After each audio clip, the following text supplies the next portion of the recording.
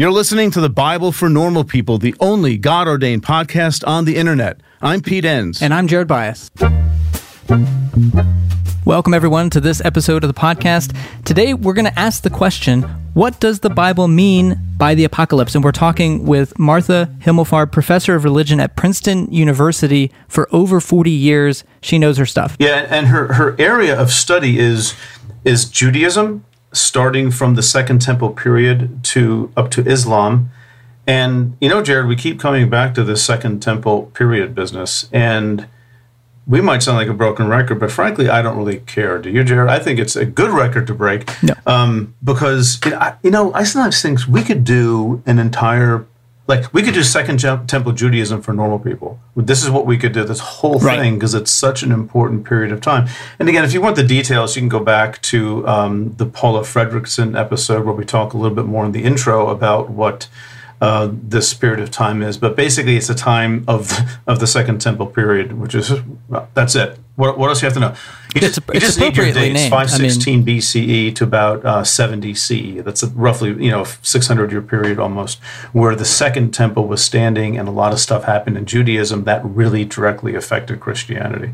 So it's like a non-negotiable area of study if you want to understand Jesus and Paul and the rest of just the early Christian movement. Well, and to that point, if you really want to understand what the Bible means by the apocalypse, you have to understand Second Temple Judaism as well. It wasn't invented in the book of Revelation. It's actually already in the Hebrew Bible, in the Christian Old Testament or the First Testament, but in this world of Second Temple Judaism, it became more of the thing, let's say, and there might be some reasons for that, believe it or not. So, yeah, that's a big thing. And she also mentions a term that I think has come up in other podcasts, Jared, but Hellenism, which is the influence of Greek culture on Judaism, which was a really, really big deal, especially beginning in the 3rd century BCE and very much in the 2nd century. And it caused a lot of tensions, which led to something called the Maccabean Revolt. And she mentions this as well. There was a period of time in the early 2nd century where the Greek ruler at the time, Antiochus IV Epiphanes, really, really wanted to make Judaism very Greek-looking, and with the support of some Jews, oddly enough. All Jews weren't against this. Things like, what you eat and worshiping in the temple a certain way. And, he sacrificed a pig to Zeus in the temple, which is 5 layers of desecrating the temple.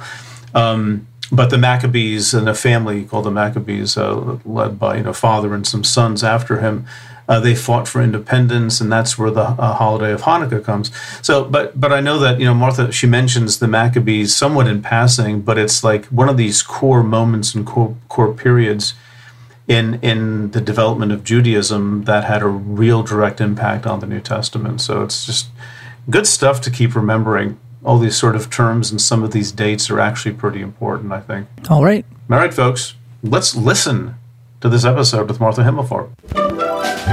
One could easily use the word apocalyptic to understand the Christian narrative. That's a story about God and Jesus taking actions that are ultimately going to lead to a new age. That's certainly apocalyptic in some sense.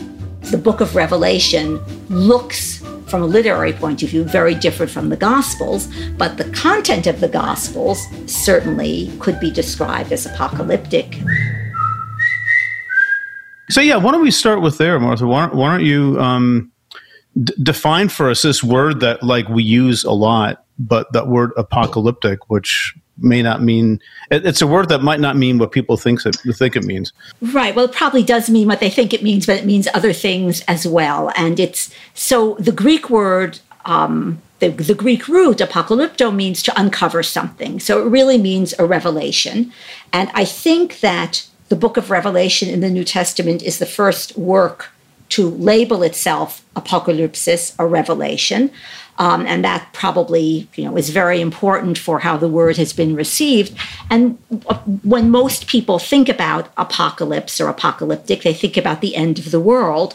But in fact, most of my own work has been devoted to apocalypses that aren't so interested in the end of the world. They're more interested in other kinds of revelation about the secrets of the heavens, the secrets of the cosmos, God's throne, the fate of souls after death. So, well, Martha, back up. What do you mean, like end of the world? That when I think of that, I think when a lot of people think of that, they just mean like the explosion of the planet Earth and disintegrating into nothing. Is that what you mean by end of the world? Like that's physical destruction? So I think I'm trying to represent what ancient Jews and Christians think, and they certainly don't think the world is going to end in that sense. They think history as we know it is going to come to an end because God is going to bring it to an end, and they have different thoughts about exactly how that will come about, but they do imagine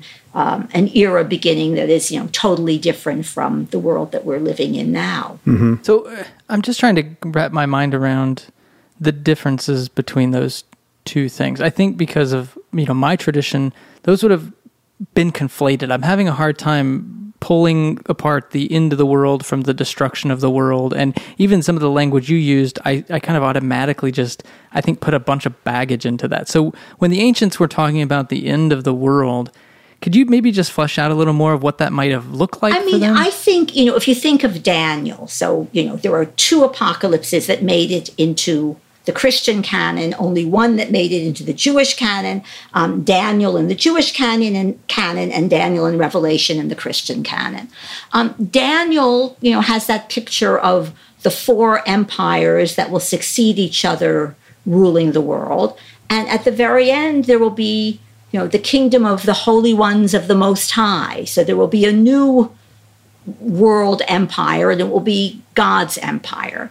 So I don't think any kind of there a lot of war had to take place, and presumably it brought some destruction with it, but the world didn't have to be destroyed and recreated there.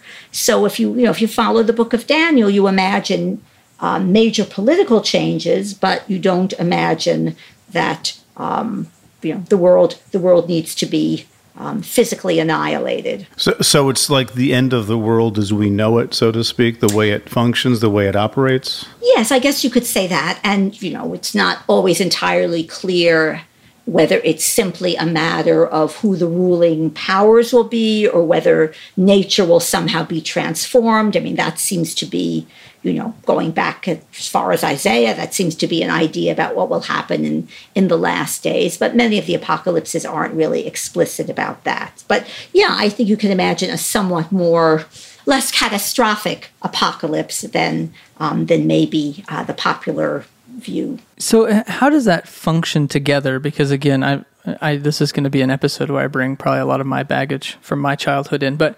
because one of the things that I think was pretty prominent was that all of these apocalyptic pieces fit together to make one giant end times story, right? So you have these pieces of Isaiah, and we got to put that together with these pieces of Daniel. And if you can kind of crack the code, so to speak, you can put together this mosaic of what the end times will look like. And then we can sort of backfill and kind of figure it out from there. And so we can all see the signs of the end times. And Revelation is obviously a big part of, it's a bigger puzzle piece. And how would these have fit together in when the author of or compiler of Revelation is putting this together, how would it have fit with Isaiah and Daniel? And yeah, I'm just curious how that would have happened. So that's a great way of thinking about it. And I mean, I actually think Revelation is, tremendously influential because it becomes part of the canon, but it's also quite distinctive and in some ways really unusual. Apocalypses typically do draw on earlier traditions, but Revelation, I think, just the way it makes use of the language of prophets, of Ezekiel and Isaiah, and its use of Daniel. I mean, I think they're really more almost than any other apocalypse I can think of.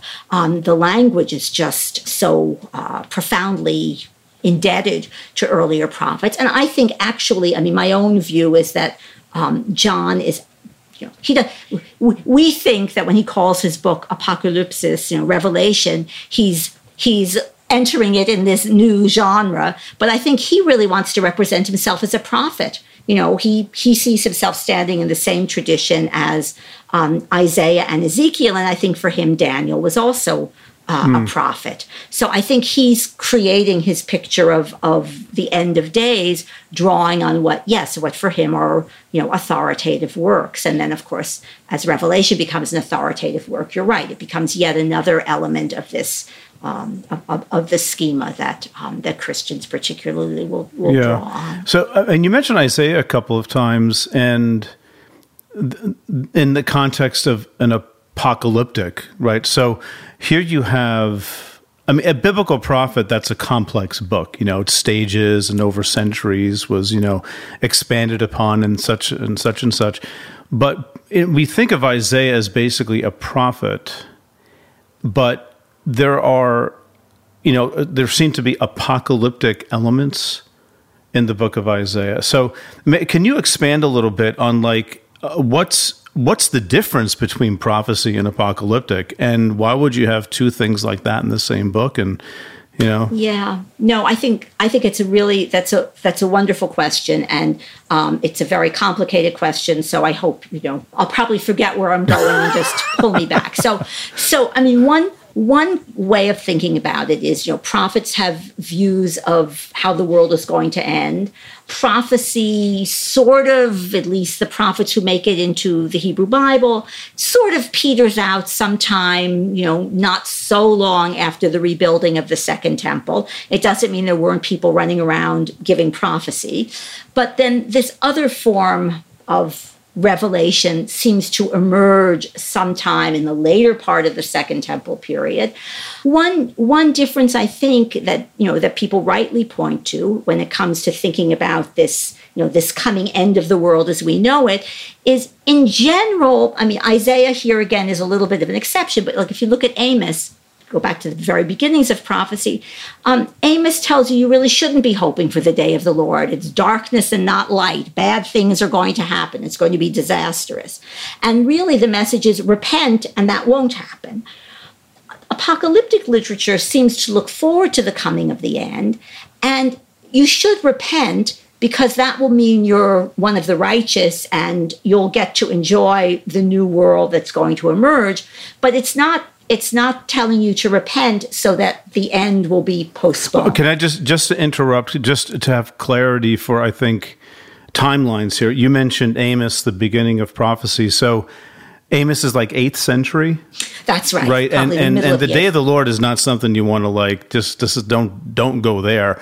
But then you mentioned the Second Temple period, and you may have said the late Second Temple period for, and not to put words in your mouth, the emergence of apocalyptic, a different way of thinking, or? Well, yeah, the question of when apocalyptic literature emerges is one question, and the question of when an apocalyptic way of thinking emerges is a different question.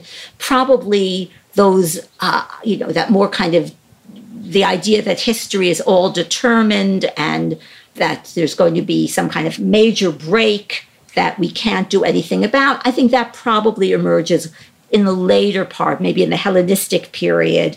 We have it in Daniel, so that puts us in the middle of the 2nd century BCE. When exactly, those ideas emerge, I think it's hard to say. But can you take a stab at why they emerged? So I think one possibility is that the political circumstances are sufficiently different that idea that, repent and things will get better, which is meaningful in a period when the people of Israel enjoyed sovereignty and lived in their own land.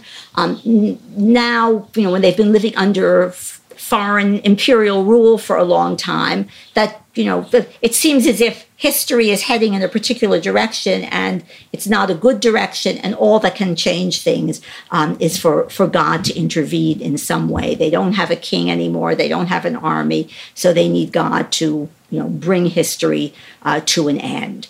I think that's probably a part of it. Some recent scholarship has argued that it's that an important component of this is that the Seleucids had a new way of thinking about time, that the Seleucids, the Hellenistic dynasty that came to rule Palestine from the beginning of the 2nd century BCE, that this dynasty, Seleucus was one of Alexander's generals, and when Alexander died, his empire got divided up among his generals. Seleucus, the dynasty Seleucus founded at the beginning of the 3rd century, at the end of the 4th, beginning of the 3rd century BCE, had a particular attitude toward time. It began counting time from Seleucus's ascendancy, and it just kept counting. It didn't go reign by reign by reign. So it represented itself as something new, and that maybe apocalyptic literature is a kind of response to that. You have your time, well, we have a different kind of time. I'm not sure I'm persuaded by that, but it's what I think is useful about that is it reminds us, that these ideas emerge both in the context of ancient Judaism and later ancient Christianity, but that there's a larger world out there as well, which has an impact on it. Precisely what the impact is, I wish I could tell you. Well, one thing I think that's important in that, one implication of that is we've talked about Isaiah and Daniel and almost like these proto-apocalyptic. They're not fully developed in that way. And then we have Revelation, which seems to be very sophisticated. And then there's this whole time period in between, the Second Temple period, where there are books that didn't make it into our canon that look very similar to some of these other books. There were other apocalypses that were being written during this time. Would that be fair to say? And what are some of those that maybe we wouldn't have heard of? Okay, well, so let me, I would want to make one adjustment to what you said. That is, critical scholars would tell you that Daniel was as composed. I mean, Daniel has probably earlier material in it, but that it takes the form in which we have it now, probably right during the Maccabean revolt. So that's actually, we can date it. If you're skeptical about its ability to prophesy, if you think that it gets historical events right up to a certain point, and then it doesn't seem to get them right, you can date it pretty precisely to the middle of the Maccabean revolt. So that would put it in the 160s. So it's BCE. More squarely into that Second Temple period. It just is one that got in the canon. That's right. And it's a very interesting question why it got in the canon, when it now it looks like it may be the earliest work we would identify as an apocalypse that's primarily concerned with the end of history, but it's not the earliest work that people have, usually talked about as an apocalypse. I mean, let me talk about, a great favorite of mine, which is maybe not the earliest apocalypse, but it's certainly it has some claim to be called that, and an extremely influential text, and that's the Book of the Watchers. It survives, or it's passed down as part of the Ethiopic book of First Enoch, but it's also preserved in quite fragmentary form in Aramaic among the Dead Sea Scrolls. But those Aramaic fragments allow us to be pretty confident that it's a little bit earlier than Daniel, and we've got some Greek for it also, so we're not just dependent on a significantly later translation. And what's really interesting to me about it is, there's some interesting points of contact with Daniel. The famous throne vision in Daniel chapter 7, where Daniel sees the Ancient of Days seated on his fiery throne. There's a description of Enoch ascends to heaven and he sees God enthroned, the great glory, he calls God, enthroned. And the description is very close. And I don't think that Daniel was using the Book of the Watchers, but they appear to have a source in common there, a poetic source probably. But this is a book that involves, in part, a retelling or a set of traditions about those sons of God who marry daughters of men, and all sorts of bad things happen and in Genesis 6. And Genesis 6 just sort of gestures at them. But the Book of the Watchers tells their story in much more detail. And then it has Enoch ascend to heaven, where he sees God enthroned, and he gets to talk to God pretty much face to face. And then he takes a tour of the cosmos and a tour of the world, of the earth, really. I mean, he sees cosmological phenomena, but he's on the earth. He goes to parts of the earth no human being but he has ever seen, in the company of angels. So he's obviously got some kind of angelic status, which, might remind you of Isaiah back in chapter 6 of Isaiah, when Isaiah sees God enthroned in the temple and God needs a messenger, and Isaiah volunteers, all those angels around him, but Isaiah gets to take the message. So there's like an otherworldly dimension to Apocalyptic too. It's the end of it's the end of the system of the age, so to speak. And there's a glimpse into a different kind of reality. Yes, and the Book of the Watchers, I think, is much less concerned with the end of the age than it is with that different reality. I mean, one of the things that really I find so fascinating about the Book of Revelation is that people tend to be focused on its interest in the end, but it's full of that kind of other reality. I mean, John is watching what's going on in the heavenly temple. He's watching the liturgy of the heavenly temple. And even those events on earth have an impact on the heavenly temple. I mean, I think it's, there really are some very, it's not a work that's concerned only, for all its interest in the end, that's not all it's concerned with. Well, I think that's really important. And maybe you can correct me if I'm wrong, but I also think I remember reading Brueggemann's commentary on Jeremiah, and that really stood out that, within prophecy, we often think of that as telling a future, kind of time-distant reality. But often it's, in their mind, kind of more of a spatially distant reality. It's what's happening right now, but it's happening in the heavenly realm. And is that kind of one thing that ties prophecy and apocalyptic together, is they're both trying to wrestle with the spiritual reality of what's happening physically right now? Yes, I think that's right. And I think you might say that, apocalyptic literature kind of makes that more kind of material, or, you think of Daniel chapter 10, when Gabriel appears to Daniel and tells him, well, I was busy trying to fight off the prince of Persia, the prince of Greece, but I had to come talk to you, so I sent Michael Michael agreed to take over for me so I could come and talk to you. So clearly, conflict between nations on earth is understood as the earthly counterpart of conflict that's taking place in the heavens, and each nation has its prince, its angelic embodiment, representative. That's right. So, I think the difference between the way modern people look at the world or the way the apocalypses look at the world is the apocalypses think the really important action is taking place in heaven. What armies on earth are only going to be as successful as the angels slugging it out in heaven. Whereas, to go back to prophecy, I don't think most prophets would put it in quite such concrete terms. There's, you rightly said it's a kind of spiritual reality and a physical reality on earth. In some of the apocalypses, that spiritual reality has become very concrete. Yeah. Which is maybe something you would expect kind of at the end of the age, where these worlds begin to meld. Yes, maybe. I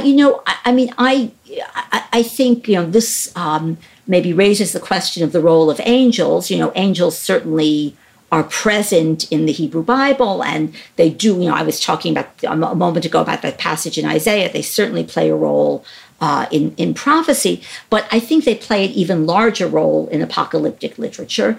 And the old thing to say was the 19th, early 20th century thing was to say it's because for ancient Jews God had come to seem so distant, and I think there was a sort of covert, not so covert view that and that's why we needed Christianity to fix this problem.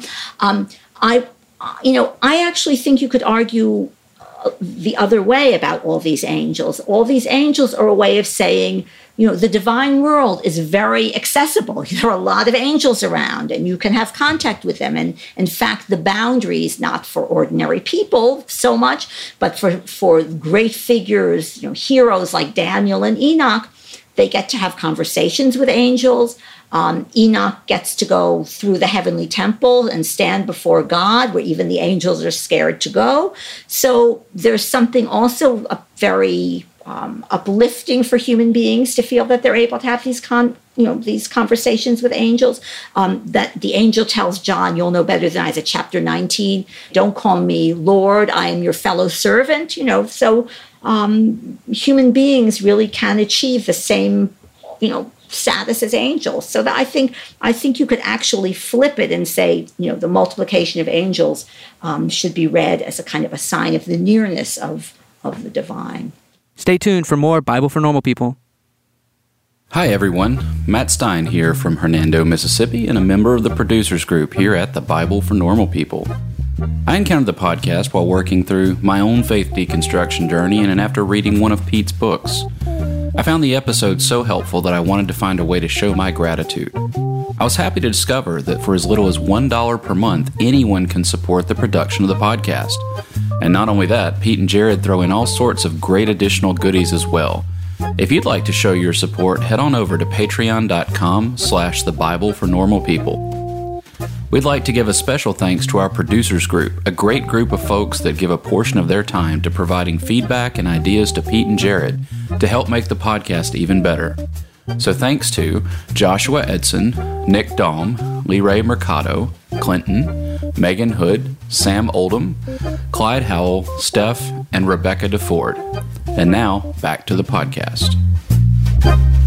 So we have, in the New Testament, we have an apocalyptic book, the book of, so-called the book of Revelation, which is apocalyptic. But I guess what's striking me is that there are apocalyptic elements, maybe, not to overstate, maybe throughout the New Testament. And maybe could we talk about that a little bit, just because there are things that might make more sense to readers of the New Testament if they're aware of the apocalyptic background to some of these things. So, do you have anything that you want to comment on? Anything come to mind immediately about that? Well, for sure. I think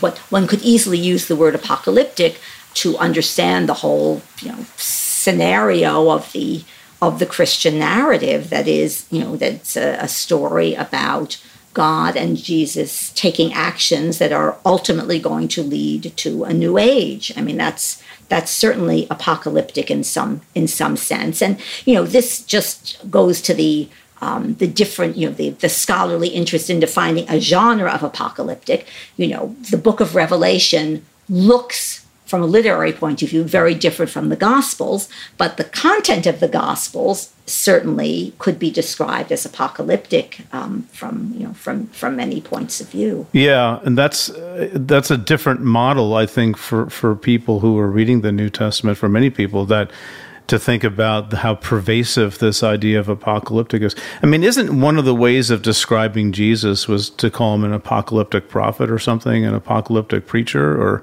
that seems to be sort of central to what he was all about. I guess, again, I don't want to drive too sharp a wedge that not necessarily between apocalyptic and prophecy, but if Jesus was a sort of a prophet, he's an apocalyptic kind of prophet. Yes, absolutely. Or you think of John the Baptist. That's, certainly that kind of preaching that repent because the kingdom of God is coming really soon, and you're repenting not to make it not come and to have God change his mind. You're repenting so that when it comes, you will be, judged as one of the righteous. Yeah. Yes, and not to state the obvious, but let's do it anyway. This is a really good, maybe, example for why understanding Jesus and the New Testament is more than just sort of poking our noses in portions of the Hebrew Bible. There's also this development of the idea of an apocalypse or apocalyptic genre that seems to be so foundational to a story that people read in church on every Sunday, and we just sort of read these words. But when you look at them historically, there's a background to some of the stuff that Jesus says, and And I guess Paul too. I mean, where do you see an apocalyptic element in Paul, or is that just all over the place too, like in the gospel? Yeah, no, I think it's all over the place. I mean, it seems to me, as my reading of Paul, it seems to me that he's really expecting the world to end any day now, very, very soon. He also, I think, one of the things that I think is interesting, and maybe this is more surprising to people coming at this material from the direction of ancient Judaism than for people, raised in a Christian tradition. But, I think there's sometimes a feeling that, the Jesus of the Synoptic Gospels, the more human Jesus, is more in keeping with Jewish expectations. But I actually think that's not true at all. If you look at Daniel, is there a Messiah in Daniel? Not so clear that there's a human Messiah. I mean, Michael seems to be some kind of that Son of Man figure, whoever that is. So I think that's, Paul's, if you can use this of Paul, his very high Christology, his view of, a really exalted Christ, and Revelation as well. I mean, it's become, I don't know if this is of interest to you, but, it was very popular when I was in graduate school to talk about Paul as, one of the most important writers we have from Jewish writers of the first century. How many Jewish writers that we know by name do we have from the first century? Very few, and Paul is one of them. I think that's absolutely right, and Paul should inform what we think about first century Judaism. But I think that's even more true of the book of Revelation. I mean, as I read the book of Revelation, John is someone who parts company with Paul. He thinks purity laws actually are important. I mean, I take him to be, not just coming out of Jewish tradition, but to be, not to be convinced that you should really get rid of all that stuff the way Paul seems to be. So I think Revelation is very important for to flip your question. I mean, yes, obviously to understand earliest Christianity, you need to understand ancient Jewish apocalyptic expectations. But I would flip it and say that, early Christianity gives us some very good evidence for what ancient Jews thought. Yeah, and I guess that's a really interesting observation about the difference between the book of Revelation and Paul on the question of purity, and I'm sure other things as well, as a reminder that there are different kinds of Judaism in the first century that are shaping themselves around this Jesus person, this leader, their Messiah, but they're still picking up maybe on different strands of Jewish traditions, which was diverse. And I guess so it shouldn't surprise readers of the New Testament to see that kind of theological diversity embedded into the pages, because they were not always looking at things the same way. No, that seems exactly right. And of course, there are all kinds of other factors, influences, culture that has an impact on the New Testament. But I think that's exactly right, that even the Jewish materials are very varied. Well, can we? Another thought is coming to my mind here, and that is the role of the afterlife in all of this. And first of all, is it accurate to say that a part of apocalyptic thinking involves afterlife thinking as well?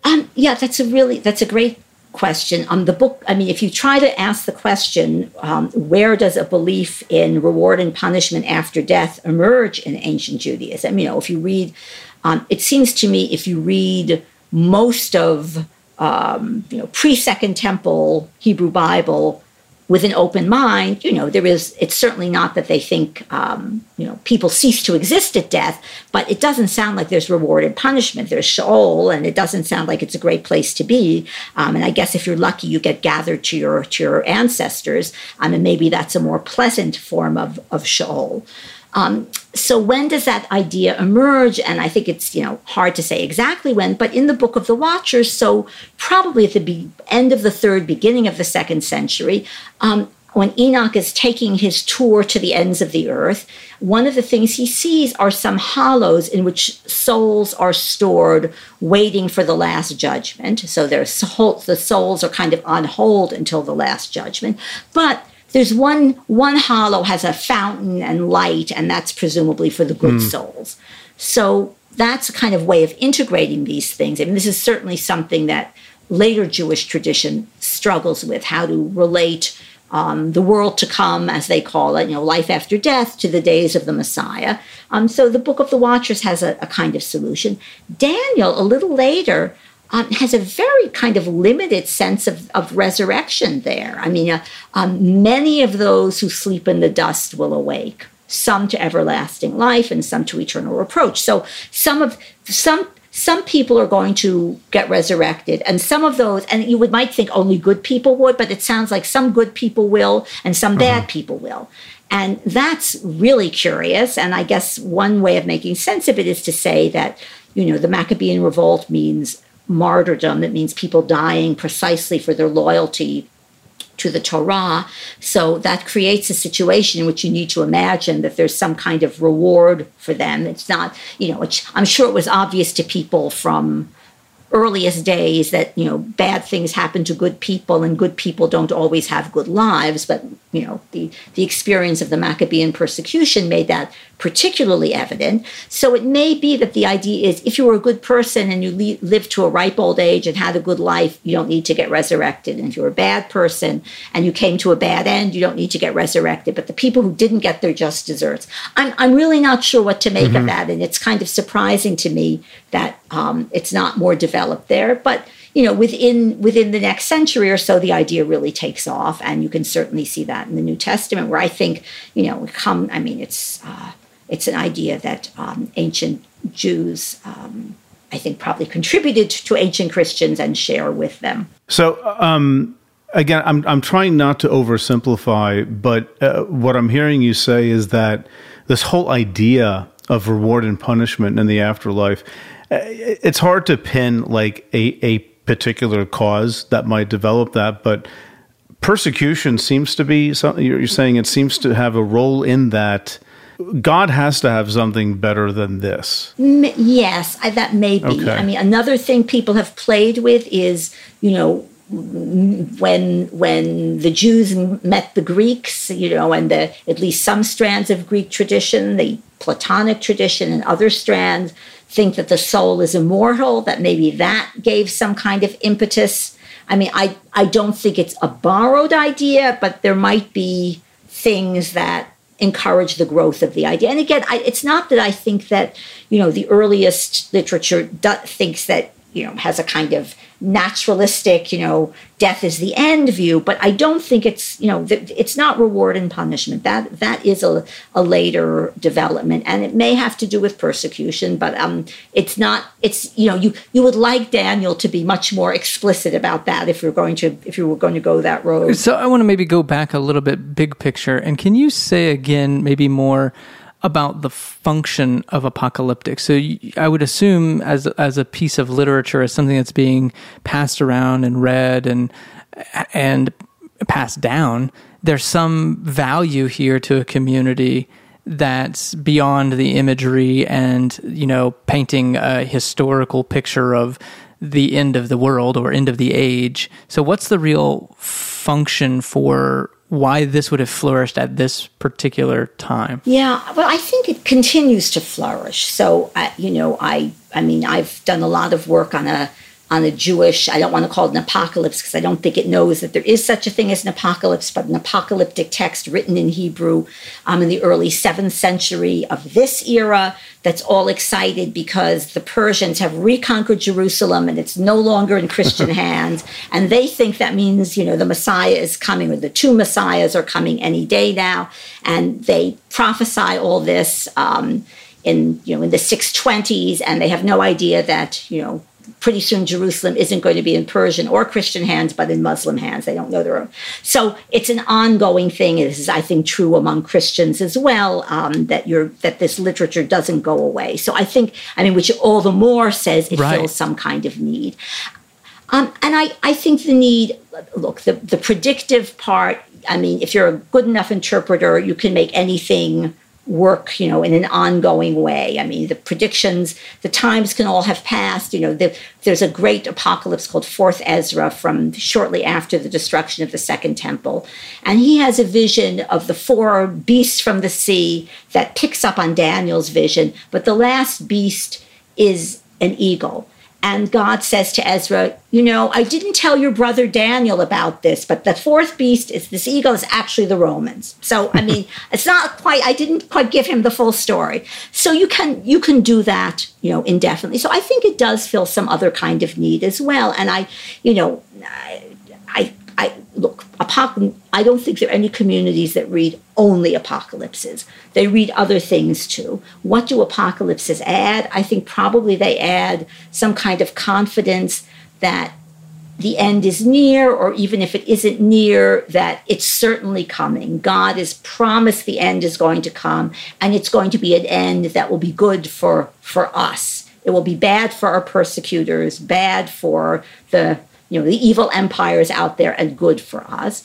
And I think also those glimpses of, the other world must be, very inspiring, to have some sense, even a glimpse of what that heavenly reality looks like. I think that must be very appealing. And not to get political, and I do mean that, but we can understand maybe the appeal of apocalyptic genre throughout history, really, for political situations, maybe in part because of the context of political realities of the ancient world that might have given rise to it in the first place.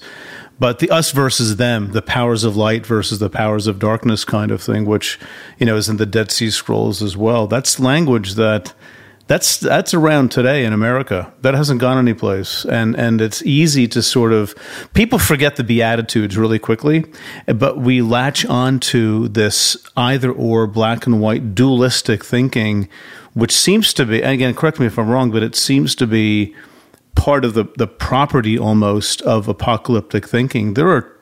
There's a divide here.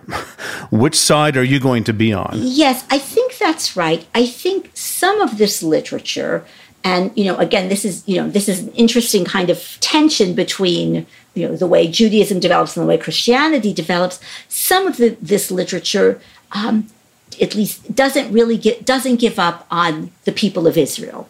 Mm-hmm. So, and in one way, so that's particularist, and I think, in the modern world, we like universalism better than particularism, but it's also kind of collective, and it's much less, light and dark. So, and you can decide who the people of Israel are. I mean, for early Christians, it was obvious that they were the people of Israel. So I think, I think you're right that in the Dead Sea Scrolls, at least the most sectarian texts, they hold on to that language of Israel because that's their ancestral language.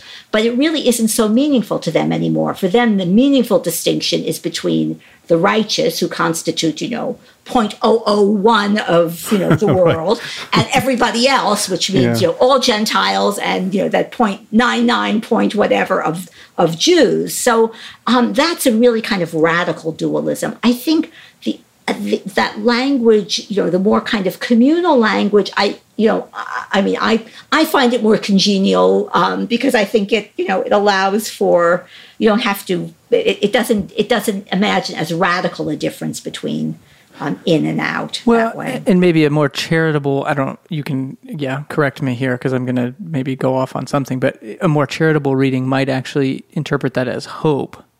In some ways it's the us versus them, but in other ways it's a hope that God will overcome or intervene on our behalf. Yes, it's certainly that. I mean, I think in the Dead Sea Scrolls, at least some of it is a kind of predestinarian view of the world, that God has, given everybody his place. You were either born to light or born to darkness. So in a way, sort of you can relax and just go down the road. But of course, I mean, I'm sure this is true in the Christian tradition as well. Despite committing to a predestinarian view, these theologies always insist that you have to work very hard to make it clear that you actually belong to the children of light and not the children of darkness. And they struggle with people who look like they were children of light and then they fall away, and people who didn't start out there and want to join. So it's always, the reality is always more complicated than that. But I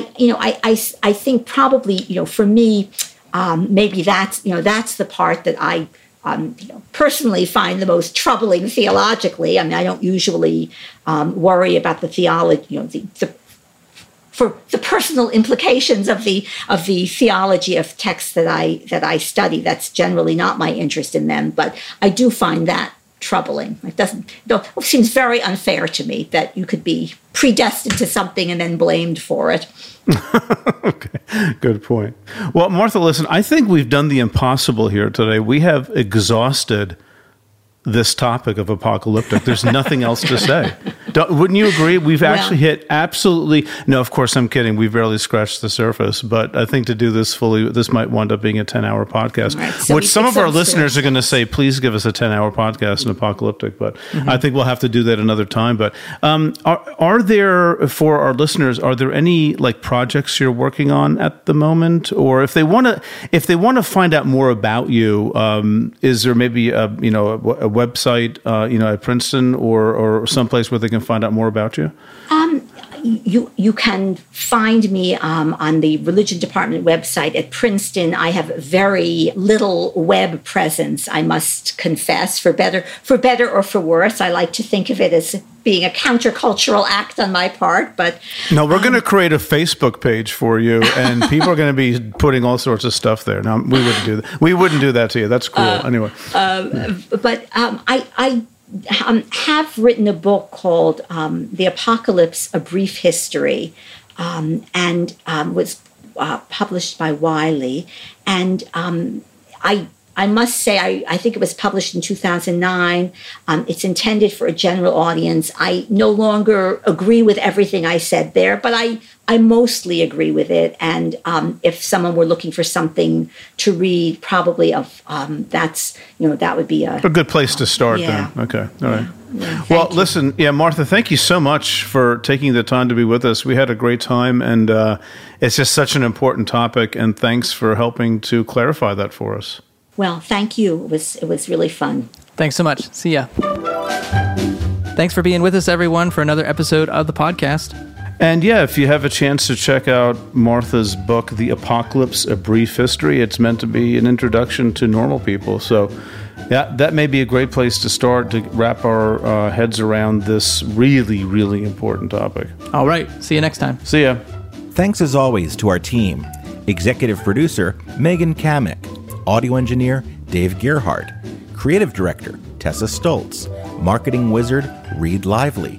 Transcriber and community champion, Stephanie Spate. And web developer, Nick Striegel.